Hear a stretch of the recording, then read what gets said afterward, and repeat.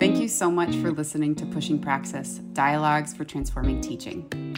This is a podcast with Celeste and Nina, where we talk with educators, organizers, students, parents, and all stakeholders in the education of our young people. We're here to push ourselves to take theories and put them into practice in our classrooms, even and especially when it gets messy. Also, we're full-time educators, not professional podcasters. We're recording these conversations during the socially distanced pandemic, often on weeknights and from our respective homes, so expect background noise and fatigue and real unpolished human complexities showing up in these conversations. We're here to transform ourselves and our listeners through dialogues, so come along for the ride with us.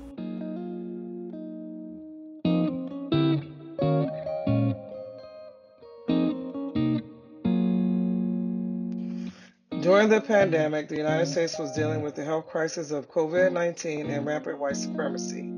Historic inequalities in this country only came into starker relief during the pandemic, and Andrea Ortiz was right there in the thick of it, supporting youth organizers who, even in a pandemic, relentlessly challenge oppressive systems in schools and throughout Chicago.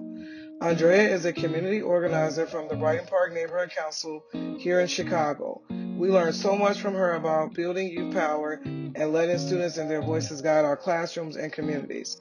So take a listen and learn how to love our youth harder with Andrea Ortiz.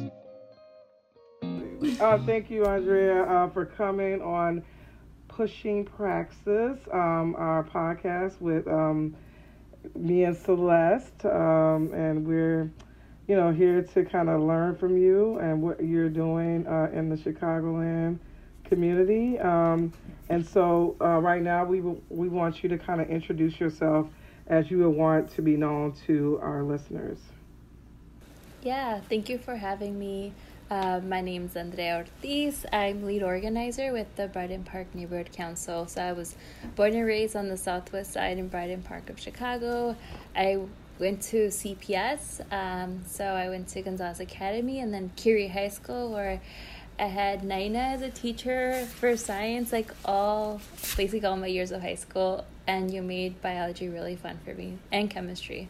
And now I'm still working with community members, specifically young people, POC youth in Chicago. Okay. Can you tell us a little bit more about can you get into a little bit more about your role working with youth in Chicago, and if and how that intersects with schools in Chicago, in the city? Yeah, so when I first started organizing with Brighton Park Neighborhood Council, I started organizing by supporting a lot of youth groups in the schools. So we do it through student voice committees. So in these student voice committees, students learn how to identify problems and issues in their school and basically set out and put together a campaign to help change policy or shift a culture within the school. So that's how we're supporting a lot of the high schoolers and also all the middle schools in the southwest side. So we work with the Burroughs, Brighton Park Elementary, Gonzales, Davis Elementary. So I work really closely. I help co-facilitate the Student Voice Committee at Curie High School. We supported the SBCs at Kelly, Back of the Yards, Solorio, Hancock High School, and gone in to support some of the students at Lynn Bloom as well. So it's been really great to see and work with all the students, and then a lot of the students then get connected to the campaigns in the community as they see they intersect with the campaigns that they're running within their own school. Oh, wow. So can you give us an example of that, of a campaign that you kind of worked on with students inside the school that might have kind of connected to the community outside? Yeah, so one of the main, I could name several. Well, so whatever one you feel like is relevant, that you would want us to know about. So. Yeah, I think something that what always stands out to me is regardless of where in CPS you're organizing. Well, no, that's a lie. Well, predominantly in Black and brown schools, a lot of the issues that students always bring up, and it's funny because I was talking to an organizer about this from New York, and they have the same issue, and it's like the same issues that come up. It's always like the campaign they want to work on is to get cleaner bathrooms, better food, and improve the relationship between students and staff and like admin. So like improve school culture. And it's always like, so it's all, I think when we talk to students about like these like issues and like the lack of resources, it also always comes down to like the way that schools are not equitably funded, and also ultimately the way that communities are being funded in Chicago and in these like urban areas throughout the country. So when I first started organizing with students, it was like all these charter schools were popping up and like opening next to like neighborhood community schools, community high schools. And because of the student-based budgeting and the way that schools are funded in CPS, all the parents are like, I would rather send my child to that really nice, shiny, like charter school that opened up a block away from their neighborhood school. So when we saw these charter schools popping up next to our schools, the population decreased in our schools, and along went the money. But then students that are in like SPED or bilingual ed or considered like troublesome were then sent back to our schools, but then that money stays in that charter school. So then our schools were overpopulated with like no resources. And so those were like some of the main, or one of the main things that we saw and students identified as well. Oh, okay. Okay, so what, are you working right now with students during the pandemic?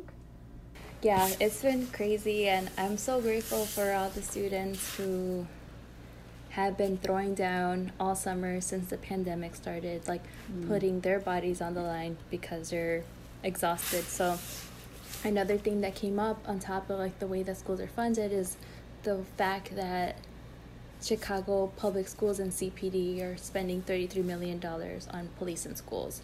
So this is a campaign that students have been working on since 2017. Students are like, we're in a pandemic right now. And this was like in the spring, we were kind of catapulted through the campaign. So it's like, we're in a pandemic right now. Our parents are out of a job. Majority of our parents or family members are undocumented. We didn't get any like governmental like CARES Act money or stimulus check that everyone else got.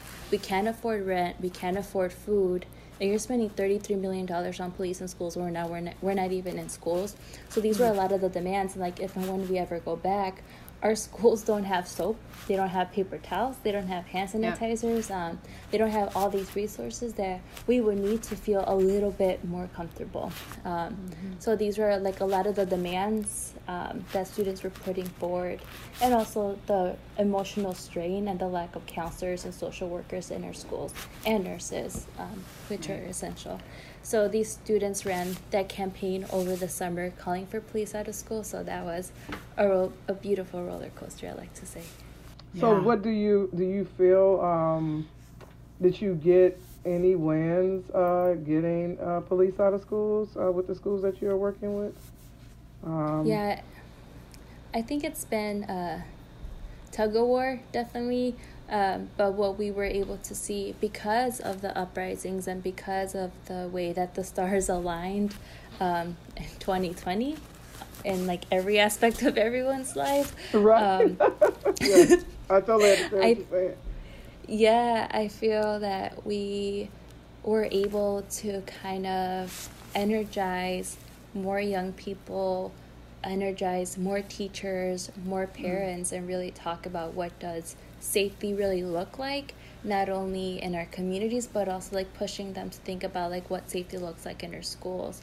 So although the students were magical over the summer, and I still think like the fight doesn't end here, like only continues, and can only continue to like push more and more. Like we were able to cut the budget from $33 million down to $10 million, which was huge. And regardless, like we were forced into a multi-target, multi-strategy campaign where we were going after city council, we were going after the board of education, we were going after the mayor, and then we were forced into like local LSC fights, which were like a whole new monster, and like learned about LSCs and like their processes and the importance of like LSCs, and also like how underfunded and disenfranchised they have been, specifically in like Black communities and Latinx and undocumented communities.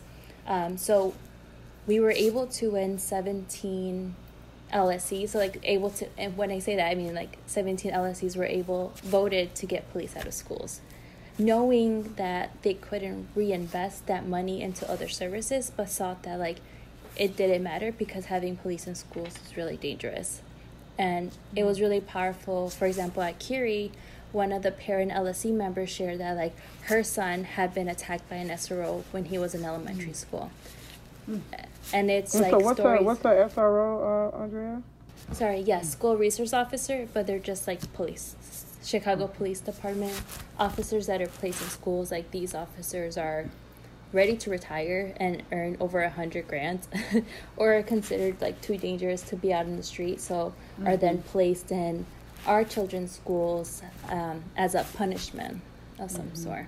Yeah, I actually was there at the local school council meeting that you're speaking about, and I just wonder what do the students and the people that you work with, what did y'all think really kind of sealed the deal at the school to make the LSC say, hey, that's it? So what do y'all feel like did it at the meeting? Because it was a really long meeting. And so I just wanted to get like, what do you kind of talking with the parents and things of that nature, like, what do you think kind of swayed the parents at the at the local school council meeting to vote and say no to the police being in schools? Yeah, I think it was really helpful for the parents that were on the LSC to really have understood the issue at its like root, and to, I think they spent the time listening to the students, doing the research. Like they read the reports that the students put together from the FOIAs that they had requested. They asked really important questions. Like they have also seen the way that like SROs were useless in the school and like the waste of money that it was, and also like for a lot of them personally how dangerous it could be for the students and have been for the students. So also like there was a lot of young people on that call who were like, you're not listening to us.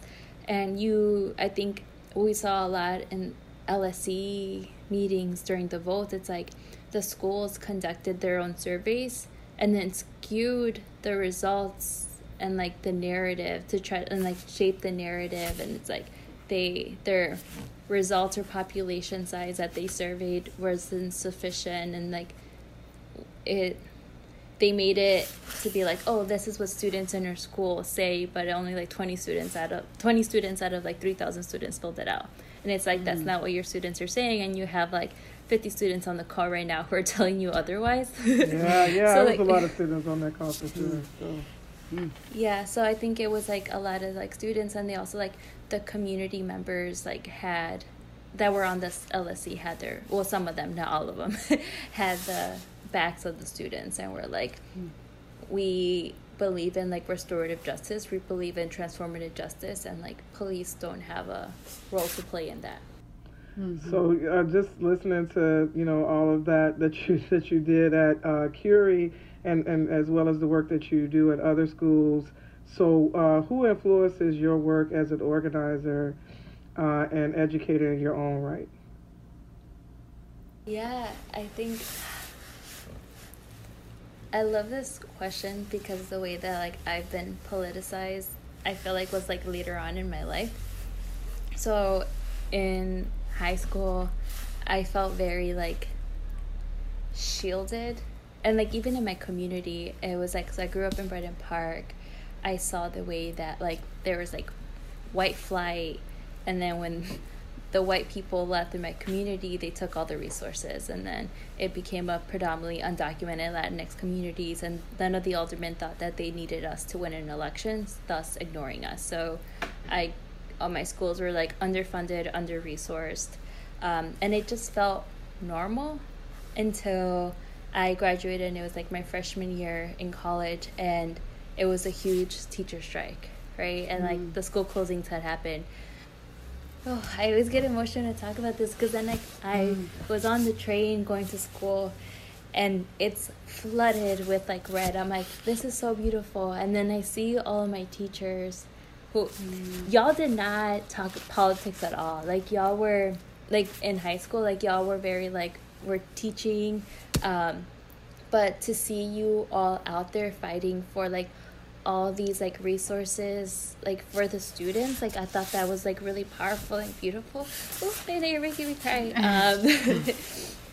It was great. Like it was like, I think seeing you all fighting and like that strike really was like, wow, like we have so much power like collectively, and it really like empowered me. So like I went into like political science and Latin American Latino studies, and like my passion then became like how we're like policies, like U.S. policies and like city policies and state policies like impacting like our communities, like how and why are we being disenfranchised.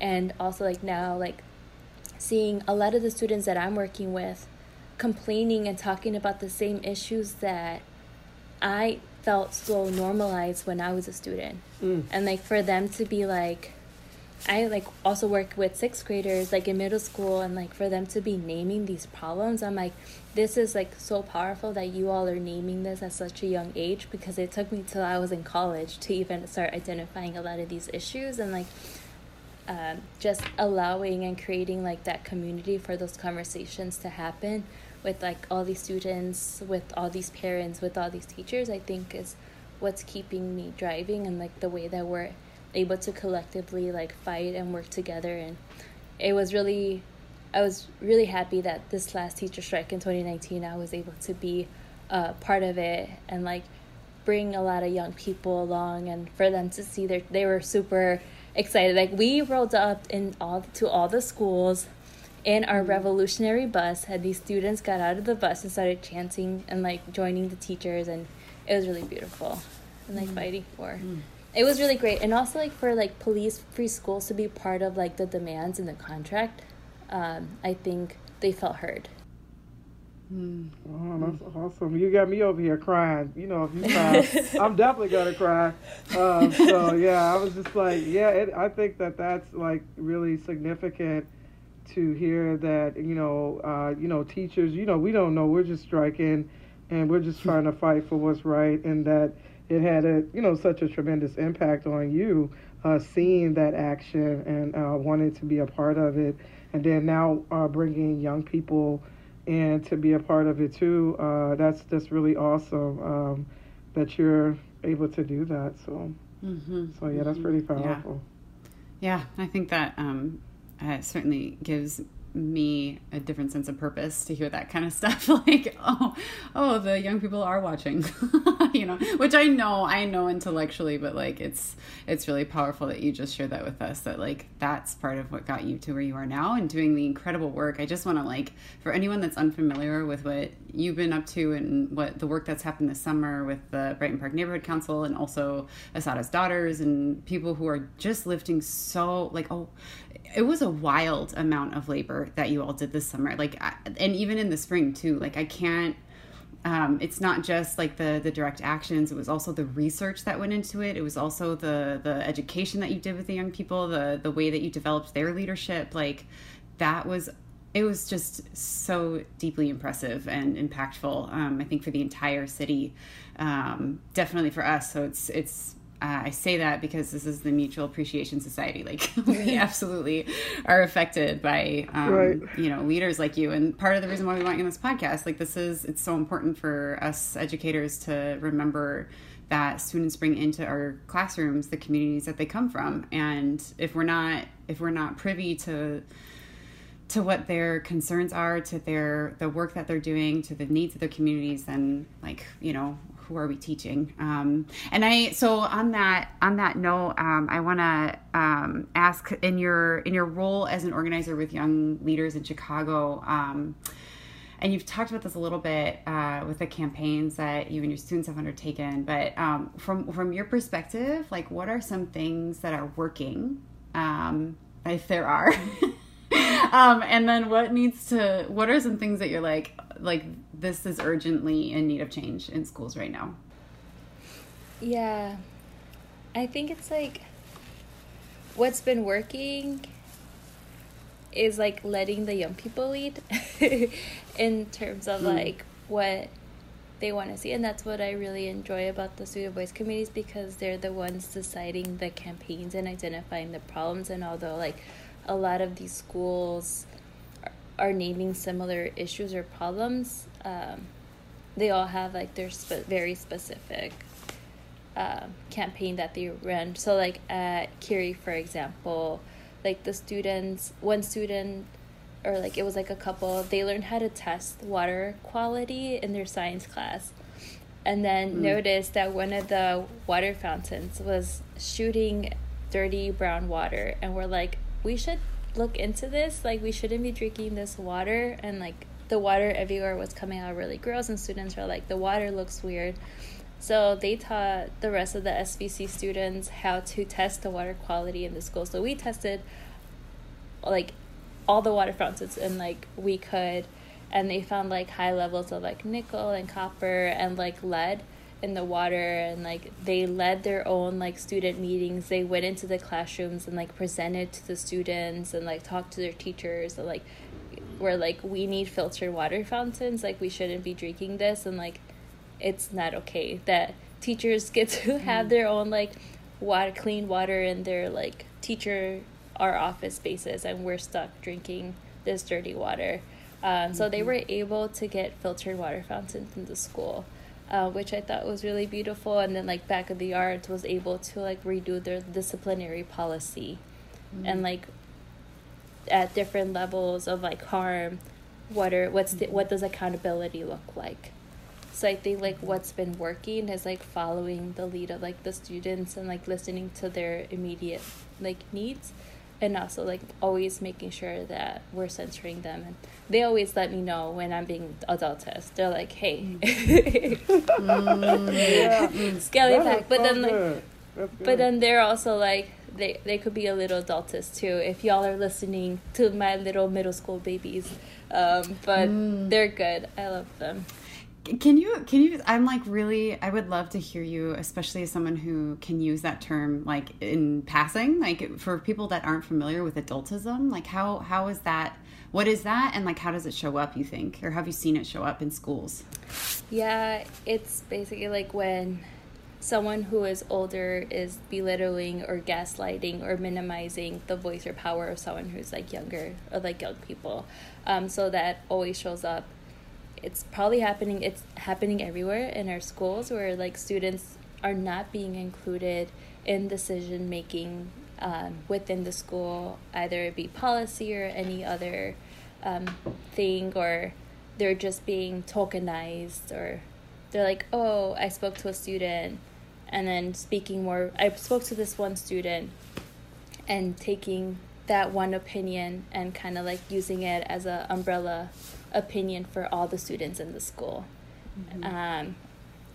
Or just like not really incorporating them into a process that is genuine, that is really helping them step into their power and expressing how they really feel. And I think over the summer we tried to like model that within like our coalition fighting for police out of schools, or like we have a steering committee and there's young people from every organization that's involved, and we would meet regularly, and like we're like, okay, this is the really sucky part about organizing, and the really boring part that we always get to do, and it's not always like actions and art and like party and like fun stuff. It's like we have to strategize, and we have to talk about these really like difficult decisions. But I think it's important to like always do, and for them to feel like they're included in whatever decision that we're making, especially in our schools that directly impact them. Yeah, that's super helpful. I mean, I think I've even gone to trainings about adultism, but like some of the concrete examples you just gave, I was like, oh, I hadn't thought of that part. Yes. And like, I can now imagine like several ways that that's happening in my classroom, in my department. And you've just made that really concrete. And thank you for explaining that a little bit more. do you think that there's like a fear there sometimes though? Do you fear sometimes in some of the decisions? Do you fear that? Like how are they gonna respond to this? Is it gonna be something that we can really do, a tangible thing? So how do you manage like not like saying that, hey, wait a minute. How do you kind of manage that? Because I think about like, when I'm in my class and I'm giving my students voice and asking them, what they really want to do. And then sometimes it's like, I have to be vulnerable for them so that they could see that I really, really, really want to know what they're thinking and not just the answer where they just give me that answer and just to say, I know that's just what she wants to hear. So I always try to like strip away and make sure they know that I'm really trying to understand them. And so as a community organizer, do you feel like they're like really giving you their candid responses, or how do you work to get them to like, really know that you want to know what they're really thinking, even if it's wild. Like you're like, I've never done that before in my life, but you said you want to do this action like this, then we could try it. Like, has there ever been moments like that, like where you're like, oh no? Yeah, a lot of moments like that, but we always try to, whatever decision we make, it always has to be like, I feel like we all had to come to a consensus about it. And the way that we're not like, no, we're not doing that. I feel like the way that we approach it is like, I hear you, here are my concerns, and here are some of the consequences. And I could tell you right now, we are, as a collective, we are prepared or we are not prepared to face those consequences. And like, because you're putting at risk, it's like, we have young people who are undocumented. We have young people who have things on their record.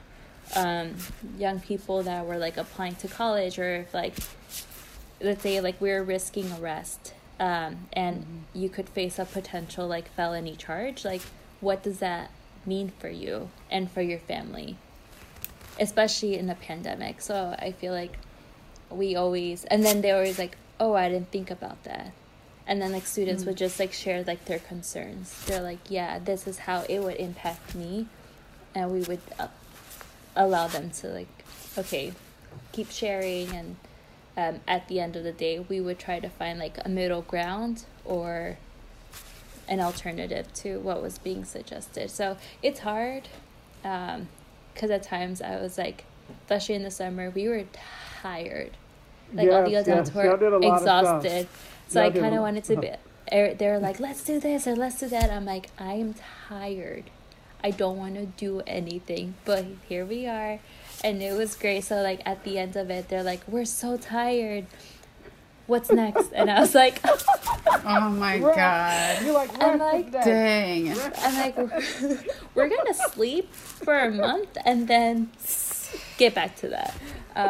No, but they're great. And I appreciate their energy, and it's always like, what's some like, then it's like where we have to compromise. We're like, we're ready for what's next. So it's like, what can we do in the meantime until there's more opportunities and an opening. So like what they're doing now, it's like, well, we won a lot of LSC seats, a lot of people that ran for the LSC that believe police do not belong in schools, or like, how do we continue to engage LSCs that voted to get police out, or like LSCs that voted to keep them in? So they're doing like a week of workshops that they're organizing and leading themselves. So they're doing that in January, so I'll share that information. So it's like, yeah, please, what's some low-hanging fruit that we could do and compromise in the meantime, and that's what they're working on. Oh, that sounds like an awesome plan to move forward with your students. Now, what about like, do you see and interact with parents at all? And like, what's your perception of like what parents are thinking about the work that you have their children doing?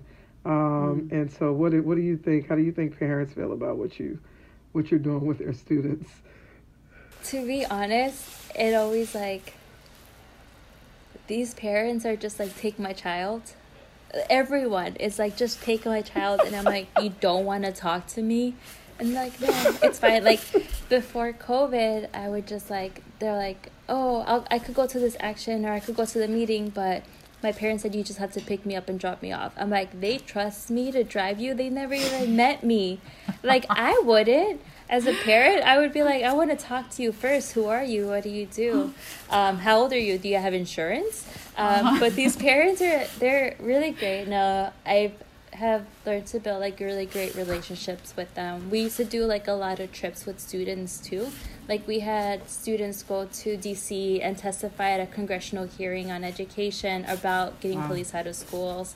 This was a middle schooler, and like, yeah, their parents will like let them go on trips with us, but we always make sure to like, we always check in with the family, especially during the pandemic. We had a needs assessment that we did and like checked in with parents to like, do you need help paying rent? Do you need help with like food? Is there anything we could do? So we were able to connect a lot of families to cash assistance, especially because majority of them were undocumented. So like really connecting them to these resources and BPNC, and like I'm like, we're here, use us, let us know what you need. And I think that has helped strengthen or build the relationship we have with like our students and like their families. Now, what do you have, has COVID impacted your work with families? Like, since you're working closely with students, I know as a teacher, students share and say, you know, what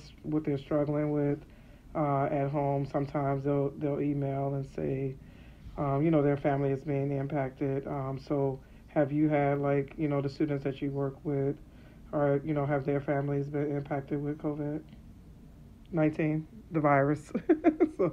So later on in life, when people listen to this, I want them to know that we're talking about COVID-19. When they quote unquote forget about COVID. Because people are going to be like, what's the COVID-19? What is she talking about? I don't think that's going to happen. I don't think it'll ever happen, right? Because we're going to be living this for a while. But just in case in the future, yeah, we're asking her about the virus. So has it impacted? Seriously though, it's been tremendous to deal with. I lost a friend that did the science fair with me a couple of weeks ago, and you just really don't. You're like, her, you know, and you're like, oh my God, this is so crazy. You know, and you get the word that the person is sick, and you think that you have a chance, you know, that you have time. And I just didn't even anticipate that she would die. I don't know why, but I was so busy working that I didn't call and check on her. And then it's like the next email I got, they were like, oh, she passed away. I was like, oh my God, this is horrible. So that's why, you know, I wanted to bring it back to, you know, asking you, like, have the families and the students, like, have they been impacted with, you know, COVID-19 in terms of health and also education-wise? Like, how the students feeling about, you know, doing the remote learning? Yeah. So, yeah, I definitely would want to know what your students' perspectives are on that. So. Yeah, I think it's like, I don't know, if someone's says they haven't been impacted by COVID-19, I'm just assuming that they're liars or incredibly lucky. I have lost family members, friends to COVID-19. I know people, like everyone I know has lost a family member, someone they love, or a friend. So it's been really hard for students who live in households with like intergenerational households, with like their grandma, their aunts. So we've had a lot of students like message us and they're like, we have COVID, or our parents have COVID and they can't work, and like we don't know how we're gonna pay for like anything or get food, or so it's been really hard, especially because I know, like, I'm speaking specifically about like my Latinx culture, my Mexican culture. Like when someone passes away, like we celebrate their life, and it's like it's something very like personal that we have to do, and like we haven't been able to celebrate and like just like grieve. And I think that's been really hard for us, and as a society too. So like I feel like when we are able to just take a breath and grieve, it's going to be really hard for everyone. So I think what the best that we've been doing as an organization is just like being able to connect our families and students to resources to make sure that they're okay and to ensure like their safety and their family safety and well-being. With that being said, they hate remote learning. Teachers hate remote learning too. Yeah. It's just like over the summer we did one summer Chicago, so I had like 15 students. So we met 4 hours a day virtually, and it was so hard.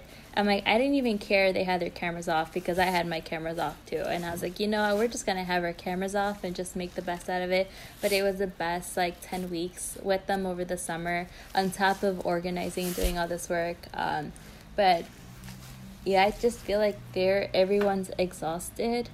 But from what we've been hearing from our families, like right now we're doing a survey and over 300 parents have filled out the survey have said that they're not sending their children back. So it's like 75% of those that have filled out the survey are don't want to send their children back. So like, yes, virtual learning sucks, but I would rather do that than lose my like son or daughter's like teacher, or lose them, or like lose someone we love. So it's been really hard, but I feel like our families that we're working with get it.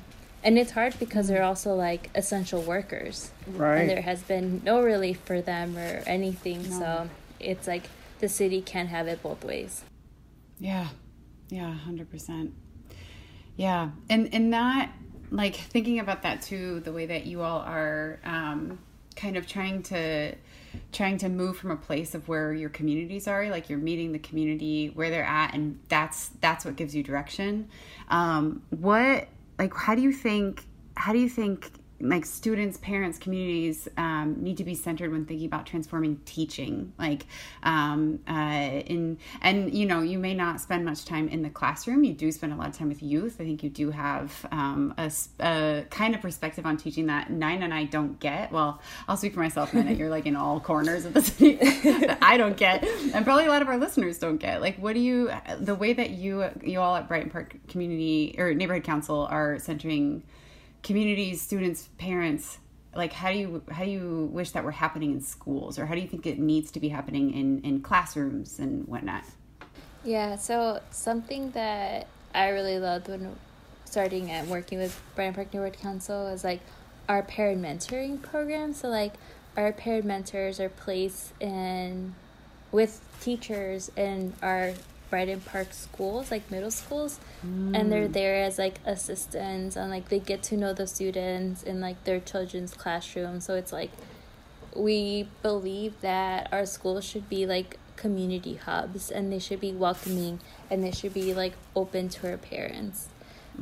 So when CPS makes parents get background checks and families are undocumented, or they have something on their record or whatnot, like sometimes it's like parents are like, oh, there's a warrant out for me, but that's because I didn't do my community service hours because I had to go to work, or like it doesn't matter, like you're making it impossible for that to happen, and like this is a prison that you've made up. And like it's been really hard pushing CPS to be more inclusive, but it's been really beautiful seeing the parents make that space and create that space within the schools. And it's been really great to see like the principals in like the Brighton Park schools like open up their like doors to our parents and like allow them to have their Zumba classes or their yoga classes. And like at Curie we had yoga, and like some teachers would go to yoga with their parents, and I thought that was really cute. Something that parents keep asking for is like and students too, is more like culturally relevant curriculum is what they've been asking for. My partner is also a CPS teacher, so it's been really great hearing and seeing like he's an English teacher, the type of literature that he's using to like teach his students, and like the way that his students are able to connect with those stories and like poems and the authors.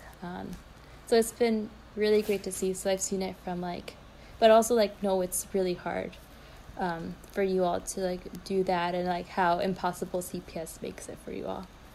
But I appreciate you all pushing. Yeah. Oh So what would you want teachers to be thinking about and doing different right now? So like, I'm online. You already know what kind of teacher I am.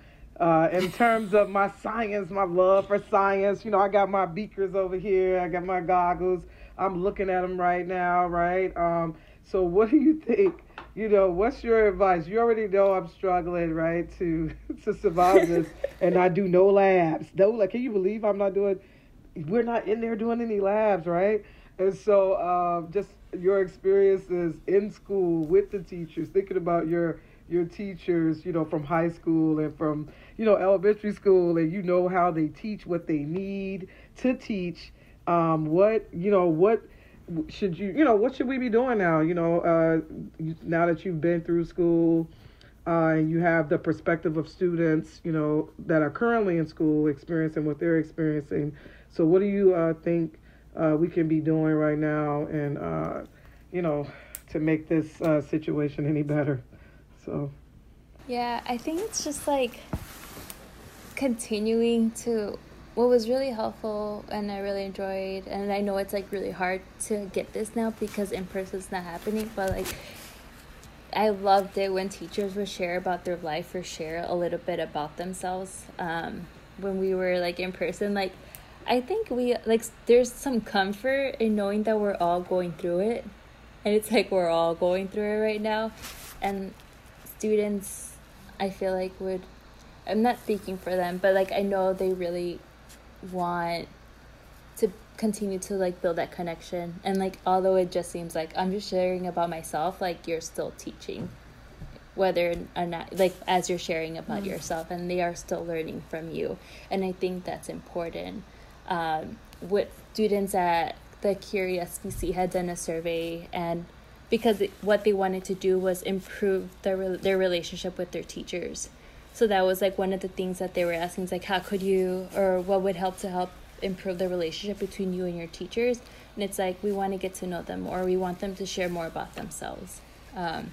So I think that's great. We're all going through it, and there's comfort in that, and there's learning in that too. Yeah, I totally agree with that for sure. I tell the kids all the time, like, this is rough.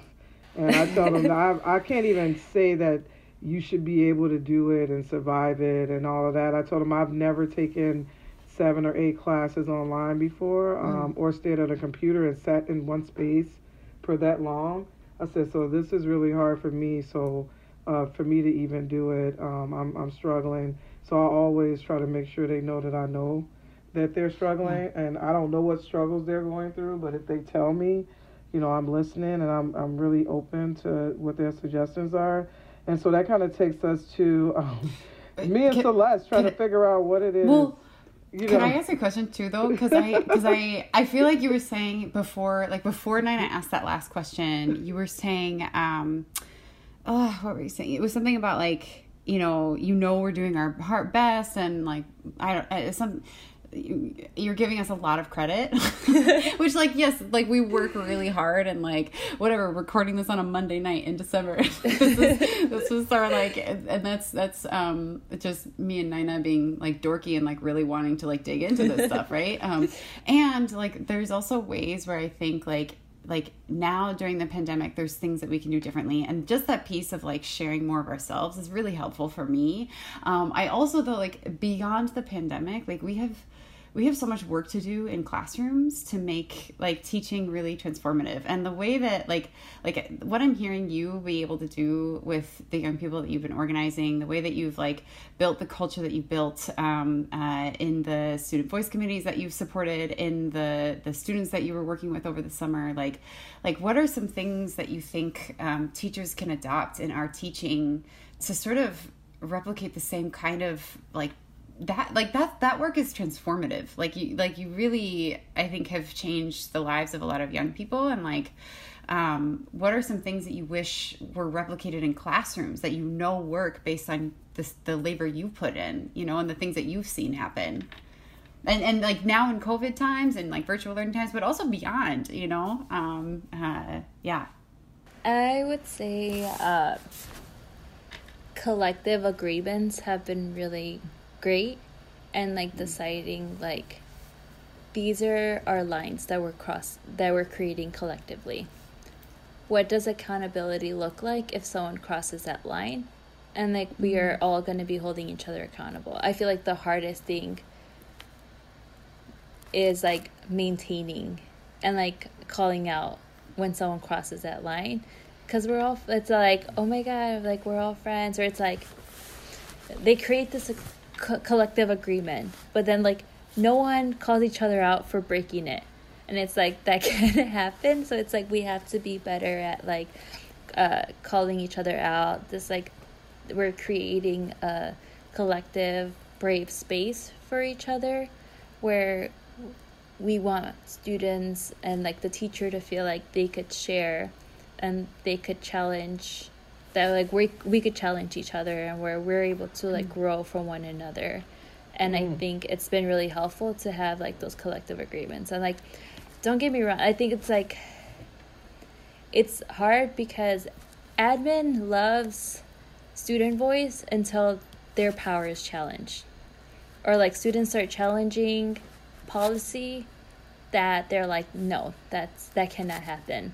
And it's been hard because like in those instances, like these students are really doing the work and like pushing, and then like I will happily always take the fall for whatever happens. Like we've been kicked out of schools because of the organizing students have done, but it's like I'm happy to do that. And it's very like bringing it back to like adultism, like principals would be like, oh, you're telling the students to do this and do that, and it's like, no, they actually did this by themselves, and we were on vacation when they organized this action in their school. So I'm like literally in New York, and you're calling us really upset about something that happened in your school that I knew nothing about until I saw it on Twitter. So it's like so I think it's like and it's like, yeah, I think like because that level of like brave space and like safety it's not there in the schools. I think it's important for like teachers to push to at least have that within their classroom, where students feel like they could challenge and push and like have these discussions without just being shut down completely. Yeah, I agree with that. I think that some people may call that, teachers being warm demanders, where you're, demanding excellence from your students, but you also have that compassion and that empathy to the circumstance that they're going through, and you kind of give, you kind of solicit, for the voice of the students to try to see where they're coming from. And so I think that that's a really powerful thing to do. And you give up, you have to give up power sometimes in classrooms and you have to just look at the data. I'm a science person, right? I'm looking at the data. I'm like, this is not going good. So we need to figure something out here. Let's talk. Let's come to some common ground, like you said, and let's see what we all are here for. What are we here to do together? Even though it's a pandemic, we still are here to do something with each other. And like you said, calling students out and saying, hey, this is what I've been doing in my work. There's going to be evidence of my work. What about you? Like, where's the evidence of your work? And I think that that's really critical in this time and space right now for us teachers to hold students accountable and let students hold us accountable too for our actions. And so my students constantly be like, you didn't give us a break, Ms. Hike. Where's our asynchronous learning at, Ms. Hike? So I'm like, oh, so just keeping track. It's so hard to keep track of everything. You're trying to keep track. But I do agree with you about, having that accountability for each other in this space.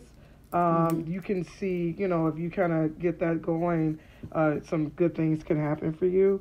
I think so in the classroom space. And so what we normally do is we try to, we listen to what you tell us, and we try to figure out something in our class that we could do, that we could say that, later on we're going to have a future episode where we kind of talk about the things that we kind of got from you and other interviews that we did. And so I don't know, like I don't know, Celeste. What are you thinking? Yeah. So like I think let's see, a couple of the pieces that I want to take away. This sounds really like, okay, so there's like a few pieces that I'm like really stuck with me from what you're saying, Andrea. One was, and this is really silly, but that piece that you're saying that when you go into schools, you were talking to some organizer in New York, and the thing that you found a lot of times was that students wanted two of the things out of the three were cleaner bathrooms and better food, right?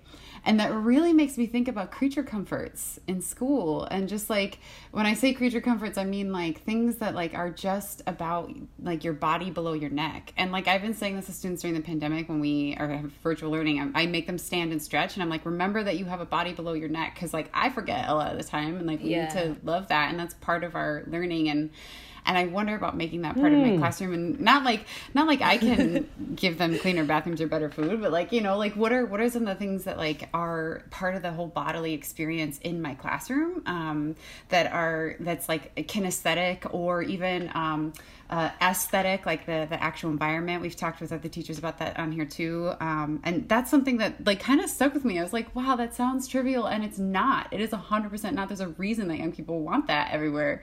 So that really sticks with me. And then the other piece, of course, is like I've done collective agreements in my classroom. I'm learning how to do those better. And I think the piece that I haven't really done is like I spent like a whole day, maybe a day and a half, on like building those collective agreements. We come back to them often and whatnot, but we didn't ever have that piece of conversation where it's like, what happens when someone doesn't do this?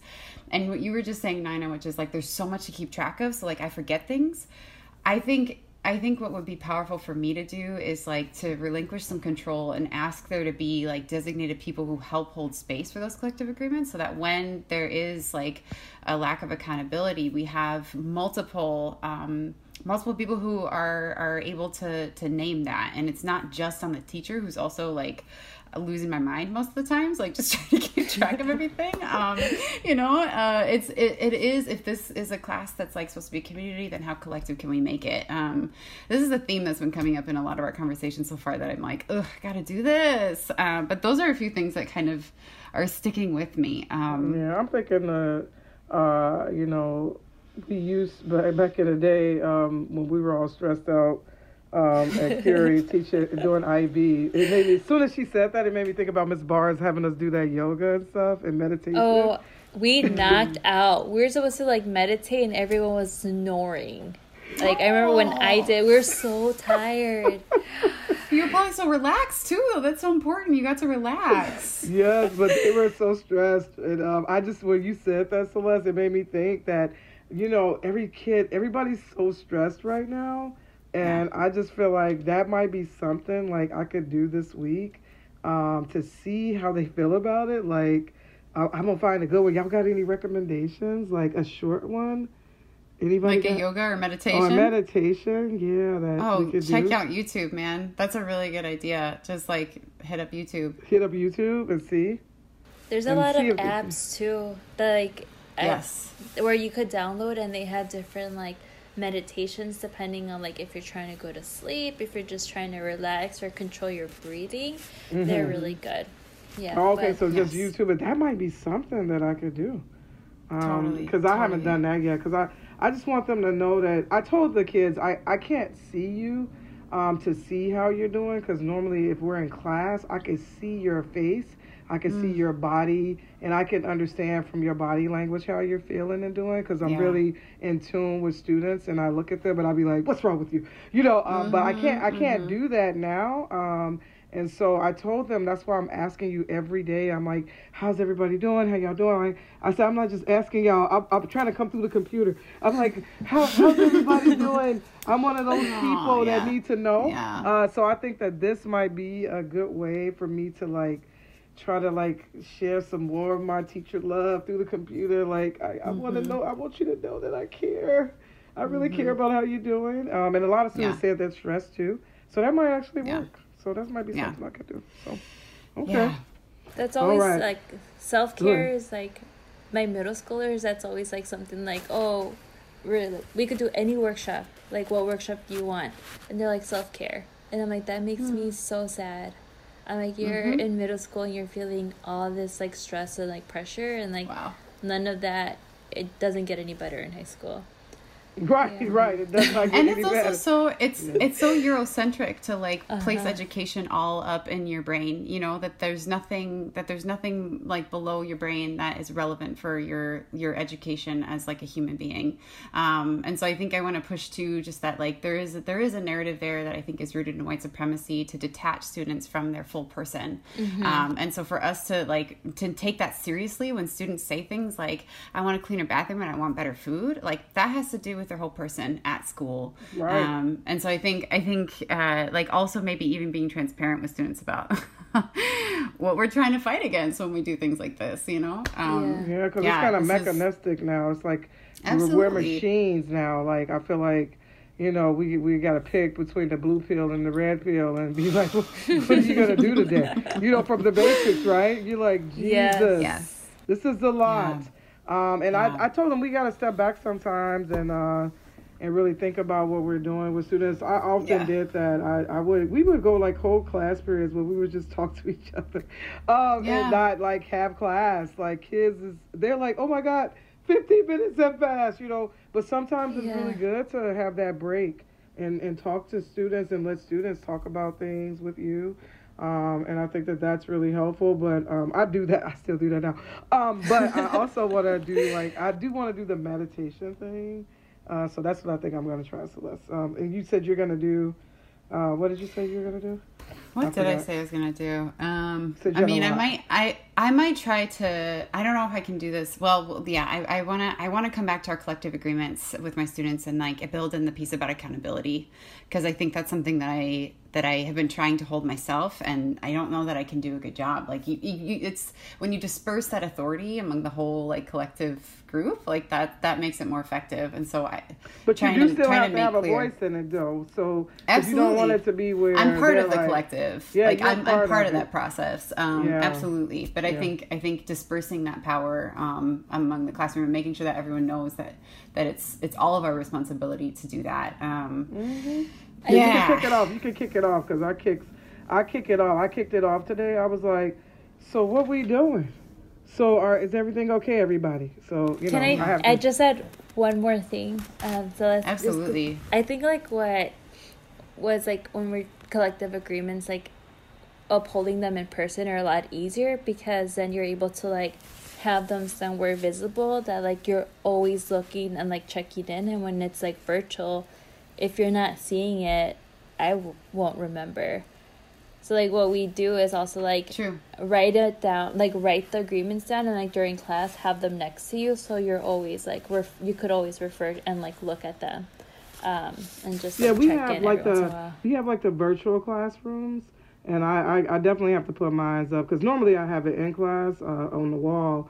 But we have virtual classes, the Bitmoji virtual classrooms. That's what I have. One of those. Those are so cute. Yeah, and so I can put it on that wall. I've been saying it, but I still haven't done it yet.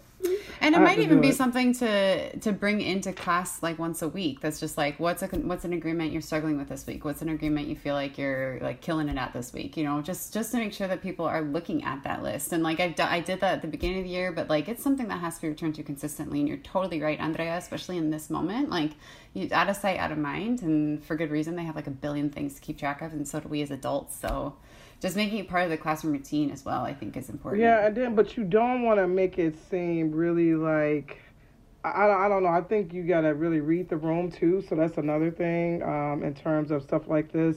You got to kind of read the room. So it might be something that you might need in first period, but then eighth period, they may not be needing like this constant referral back to the class expectations, because most of them might be meeting it. So I would say I would just be careful with reading the room, even though it's hard to read the room in the virtual learning, but you can kind of see, like, once you start, like I said, when I kicked it off today, the student was like, 100% facts, Miss Hike. That's facts. In the chat, they were like, facts. You spitting facts right now. You right. We gotta do better. You know, so it's like they were accepting of what I was saying. But then probably in another class, I'm not gonna need to do that. I'm not gonna, you know what I'm saying, because of the student that's in there. So I would just kind of caution and read the room and know what students might need that or not. Like first period definitely needs a lot of support, you know. So I think like the way that I do it is like what Celeste had shared. Like we would at least do it at the end of the session. Like, oh, was there any agreements we need to work on or be better at? So like, or like at the end of every week, like which agreement were we really good at, or like at holding each other accountable at, or like which one do we need to continue to work on? Or if there's like an agreement where like actually you could get rid of that agreement, we don't need it up there, or like we need to add this agreement. I think that's the way that we have kind of done it. You do it with high school students or is that elementary? Both. We do it with everyone, and even in like organizing spaces. Especially with adults. Especially with adults. We're like, we need to, but I think it's like, sometimes it's hard because sometimes adults are like, oh, this is dumb. Or, you know, so it's a little hard. Students are way better at holding each other accountable than adults. Yeah, I hear what you're saying. I'm just concerned about, just the apathy from it, like if I do it that often, you know what I'm saying? So I think, you know what I'm saying, they'll be like, oh my God, is she asking about that again? You see what I'm saying? So it would have to be for me to do it or feel like it's needed, it would have to be some stuff going down for me to want to go back to it. I guess it really depends on the expectations that the students made, right? So if the students collectively make it, then it would have to be something that, you know, that they are seeing. So like if I think the breakout room saga is like definitely an issue for the students. So them, you know, kind of being able to hold people accountable in that space. I think that's something that comes up. But if it's a lesson, you know, like I said, I have to read the room and see what's happening, because I would feel like at some point, you know, the apathy would set in and they would be like, is she asking us about that class expectation again? This is outrageous. You know, so I don't know. But then I also have co-generative dialogue, so I have conversations with my students too to get feedback from them. So I'm not sure. I don't know if I'm going to overdo it. They're going to be like, is she, and I give out these reflection surveys. So I don't know, like, the balance, like, what's a good balance to get feedback and be like, what to do. So I don't know. So I'll have to really think about that. So I'll think deeply about it. But it has been an hour. And we just want to know if you have any thing you want to share that we haven't asked you about, that you would want us any final thoughts, what teachers' final thoughts yeah. for us and our listeners. No, I think it's just like continuing to challenge ourselves and like making sure that we are centering the right people and young people in everything that we do, specifically Black and Indigenous, like students of color. And just like holding each other accountable, like other teachers accountable to that work, and like thinking through like what does accountability look like with your fellow teachers.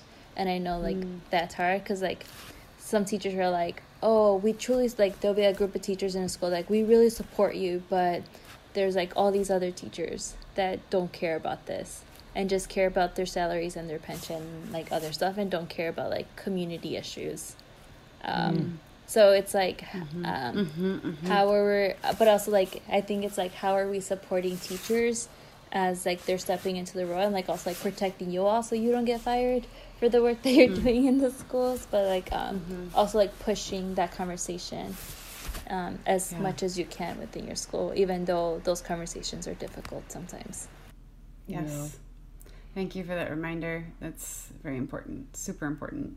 Thank you so much, Andrea. You're welcome.